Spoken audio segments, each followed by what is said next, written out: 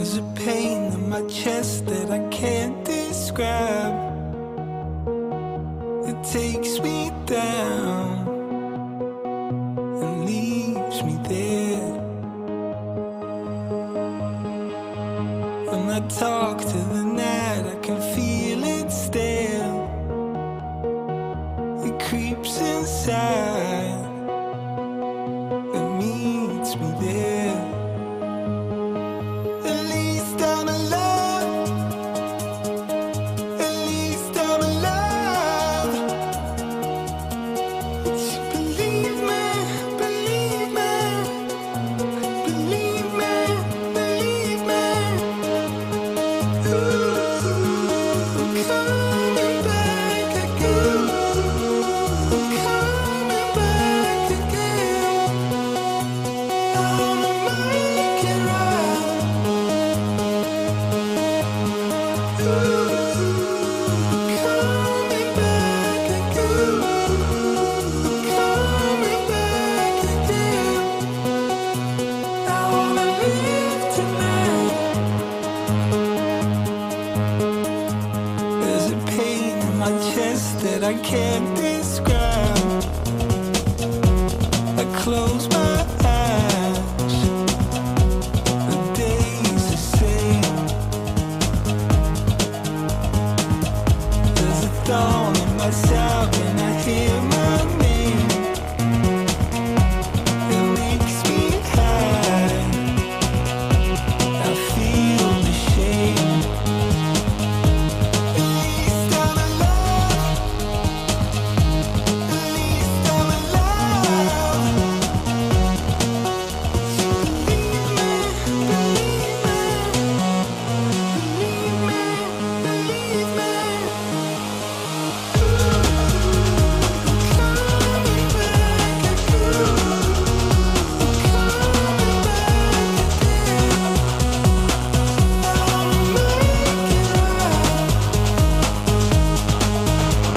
What's up, everybody? My name is Joshua T. Berglund, and you're watching Live Life Free on the Live Model Worldwide Multimedia Broadcast Network. Thank you guys so much for being here today.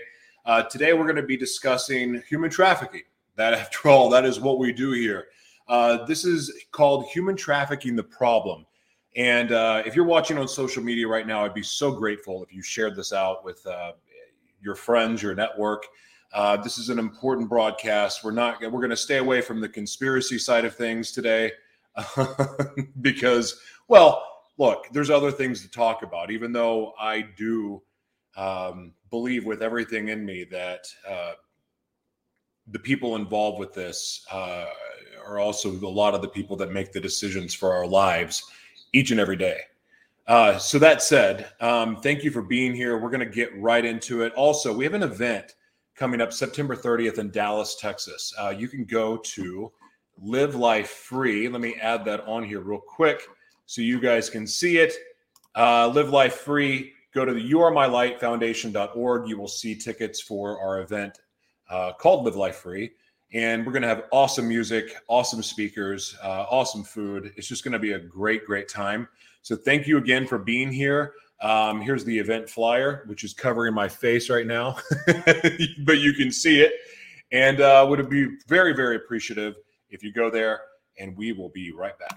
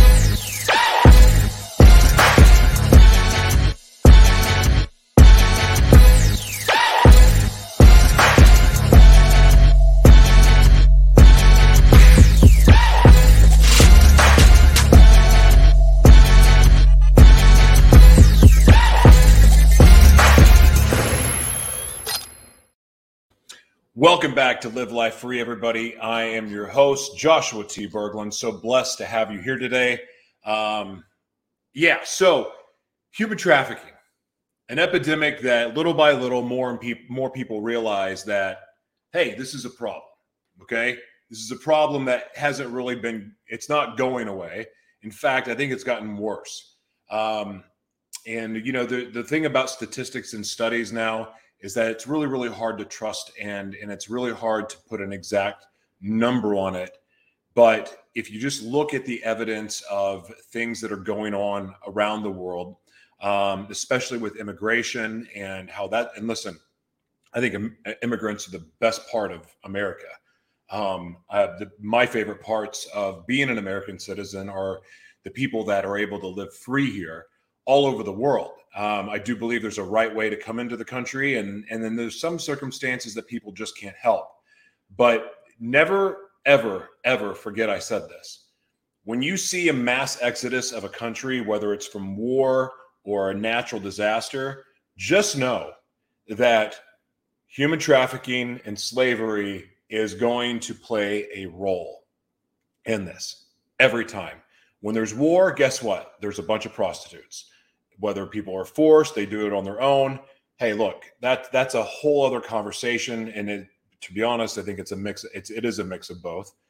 But that said, we're going to go into a little bit more about human trafficking, just to educate people on what this is all about and what the real problem is. Human trafficking happens in almost every country around the world, including the United States. Traffickers represent every social, ethnic, and racial group. Various organizational types exist in trafficking, including large nationwide gangs and criminal organizations, local, street, and motorcycle gangs, and individuals with no affiliation with one or any group for that matter. Traffickers are not only men and women, they are also the perpetrators. Increasingly, traffickers are using fear tactics to lure children and youth into commercial sex acts or compelled labor. Now, look, it's not just sex trafficking, it's human trafficking too. The slave trade, you think about, my God, think about who makes your shoes, right? There's there's people that are forced into these conditions, but I don't think, children should be making your shoes, but that is the case with a lot of different companies. And I'm not going to name those companies, but use your imagination. And some of you have even seen the reports. The base of the issue is traffickers' goals of exploiting and enslaving victims and the coerce or deceit, their deceptive practices that they use to do so. Very few people willingly sign up for this. Traffickers may exploit the youth for the purpose of commercial sex or forced labor, recruiting, enticing, harboring, transporting, providing, obtaining, and or maintaining a minor for the purpose of commercial sex exploitation, exploiting a minor through prostitution, exploiting a minor through survival sex, which is exchanging sex or sexual acts for money or something of value, such as shelter, food, or drugs. Poverty plays a massive role in this. If you go back to the very first episode that we did on this with trafficking around the world, it broke down how some cultures, this is part of it. This is part of the problem, is the poverty. So if you're a girl, you pretty much know that this is what you're going to be doing to help provide for your family. They just know that this is part of being a girl. And it's even looked at in some of those cultures as a blessing that, hey, look, I don't have a job or I can't get a well-paying job, but you know what? You hit the gold mine because you had a little girl. That's real. That is not imagined. That is a real thing in Cambodia, especially. So exploiting a minor through sex tourism. You hear about people going to Thailand. Of course, not everyone that goes to Thailand. Thailand's a beautiful place. I've never been there, but I've seen pictures and I have friends from there. So it's not like everyone that goes to Thailand is seeking to have sex with underage kids. Not the case. But that is a place where sex tourism happens. I mentioned Cambodia the same way. exploiting a minor by having her or him perform in sexual venues, peep shows, strip clubs. And some of this stuff starts off so innocent. Like, I think I'm going to dance. I think I'm going to go dance. I'm going to strip for a little bit, and I'm going to pay my way through college. It can start innocently like that. And that may not say innocent to some of you, but some of the circumstances that people live in, I know a lot of people, I've dated them, that do start off innocently enough with stripping. And again, you can judge that if you want, but I'm telling you, the intentions are pure when they go into it. I know a lot of them that got out of it and went on to make amazing careers for themselves. I know others that ended up prostituting themselves. It's a mixed bag. Exploiting a minor through bonded labor or debt bondage. Isn't all debt bondage? Exploiting a minor through forced child labor. Sweatshop workers, I was talking about the shoes. Janitors, restaurant workers. Why is it Banks calling me? That's weird. Fishery workers, hotel and tourist industry workers, beggars, the people on the side of the street.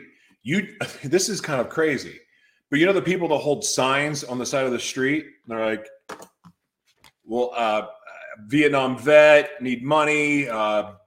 Me, the kids, the dog, we were homeless, just lost my job.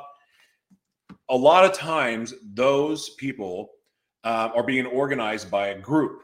So they're out there basically prostituting. Now it's not sex, but they're holding the sign for money. They're not going home with that money. Keep that in mind.